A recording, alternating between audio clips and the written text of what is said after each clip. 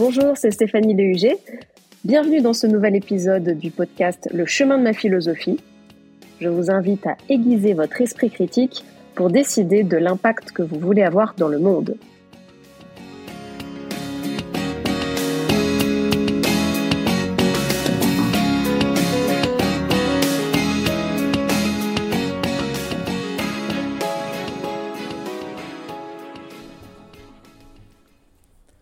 Venez comme vous êtes, nous dit McDo. On a parfois l'impression qu'être soi-même est devenu comme une idée fixe de notre génération, presque un impératif. On peut se demander si notre quête d'authenticité est une réaction à notre époque, où nous baignons au milieu d'images retouchées et de faux-semblants sur les réseaux sociaux.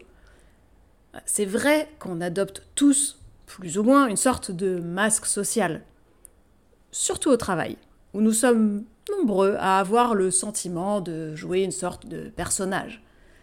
Alors, pas forcément quelqu'un de radicalement différent, on ne devient pas soudainement extraverti ou bouddhiste les jours ouvrés, mais suffisamment pour nous sentir un peu faux, presque malhonnêtes vis-à-vis de nos collègues.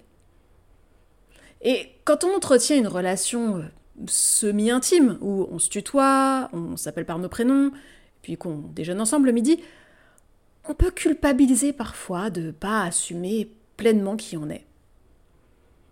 Alors est-ce qu'on devrait raconter des choses plus personnelles ? Est-ce qu'il faudrait oser ? Voyons ce que Jean-Paul Sartre aurait dit sur le fait de jouer un rôle au travail. Son point de vue aiguisé nous éclaire sur les défis de l'authenticité. Donc plongeons dans sa perspective pour combattre la culpabilité et pouvoir être enfin nous-mêmes au travail comme ailleurs. Dans l'être et le néant, son livre phare, un de ses livres phares d'ailleurs, parce qu'il en a pas mal, Sartre observe un garçon de café et il se demande, et là je le cite, « Mais à quoi donc joue-t-il ? Il ne faut pas l'observer longtemps pour s'en rendre compte. Il joue à être garçon de café. Le garçon de café joue avec sa condition pour la réaliser. » Fin de la citation. Alors d'après Sartre, nous réalisons la danse exigée par notre travail parce que nous avons peur de nous comporter autrement que selon les attentes liées à notre métier. Si je vous dis ministre, vous pensez costume sombre. Et si je vous dis boucher, vous visualisez une personne avec un tablier blanc. Nous auto-censurons le plus souvent nos envies si elles sont trop éloignées de l'image que nous projetons sur notre poste. En effet, combien de banquières vous ont reçu avec des cheveux vert fluo ? Pourtant, il faut bien reconnaître que les teintures de cheveux n'ont pas grand-chose à voir avec le fait de bien gérer de l'argent. Sartre estime que simuler un personnage typique, c'est un acte de mauvaise foi, parce que nous n'assumons alors pas d'exister réellement. Tandis qu'il est naturel de figer un objet dans un usage, pourquoi avons-nous la même tendance avec des êtres humains ? Votre chaise de bureau n'a pas le loisir de se poser des questions existentielles. Elle est destinée à accueillir votre postérieur.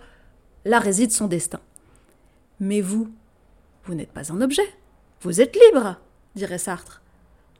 Cherchant à vous sortir de votre torpeur. En tant que chose, la chaise a une essence, un être en soi, dont les fonctions sont déterminées. La chaise est.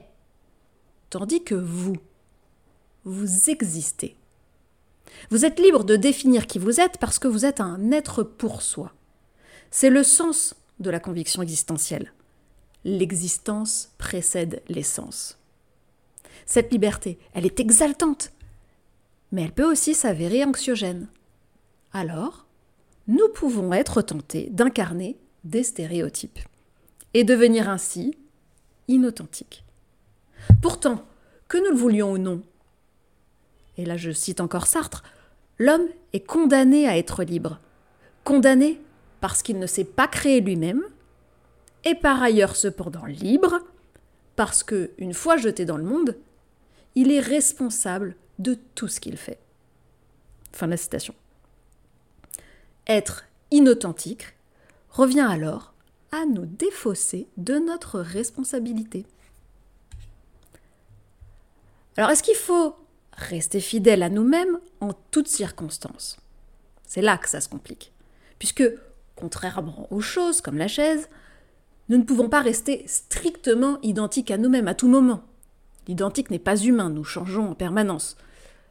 D'ailleurs, pour Sartre, Dieu n'existe pas et aucune essence ne nous définit. Ce sont donc nos actes qui tracent les contours de notre identité. Nos choix constituent progressivement la personne que nous devenons. L'existentialisme de Sartre place la liberté humaine au-dessus de tout et considère que c'est en répondant à nos actes que nous réalisons notre humanité. Nous pouvons donc nous considérer authentiques au travail lorsque nous assumons nos choix et que nous restons fidèles à nos valeurs. Alors d'après Sartre, le problème n'est donc pas de garder voilées certaines facettes de notre personnalité au travail. Continuez à vous retenir de débouler en furie dans l'open space pour demander en hurlant qui a eu l'indécence de ne pas nettoyer les toilettes après son passage. Retenez-vous, c'est très bien. En revanche, il est grave de nous mentir à nous-mêmes en endossant un rôle stéréotypé. Si ça peut paraître plus simple à première vue, ça revient pourtant à nous aliéner comme un objet. C'est pourquoi Sartre nous exhorte à assumer notre liberté d'être humain et à prendre nos responsabilités en nous engageant. Nous existons quand nous décidons de manière consciente comment nous décidons d'incarner notre position, au travail par exemple. Être authentique ne signifie pas que nous partagions des détails de notre vie intime. Nous vivions d'ailleurs très bien avant que les visioconférences du confinement dévoilent qui dans l'équipe a un chat, un logement mal rangé ou des problèmes d'autorité avec ses enfants. Non, être authentique consiste plutôt à devenir la personne que nous avons choisi d'être. Nous prenons ainsi nos responsabilités face à la totale liberté d'inventer notre existence, à la fois guidée par nos propres valeurs et en respectant les limites posées par le cadre professionnel.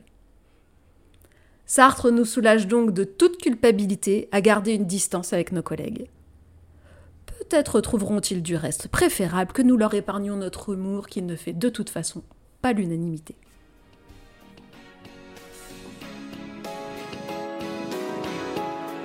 Merci d'avoir écouté, j'espère que ça vous a plu. Si vous avez aimé cet épisode, je vous invite à vous abonner au podcast. Et encore mieux, si vous voulez m'aider à le faire connaître, j'apprécierais énormément que vous laissiez un commentaire positif. Merci pour votre écoute et à bientôt.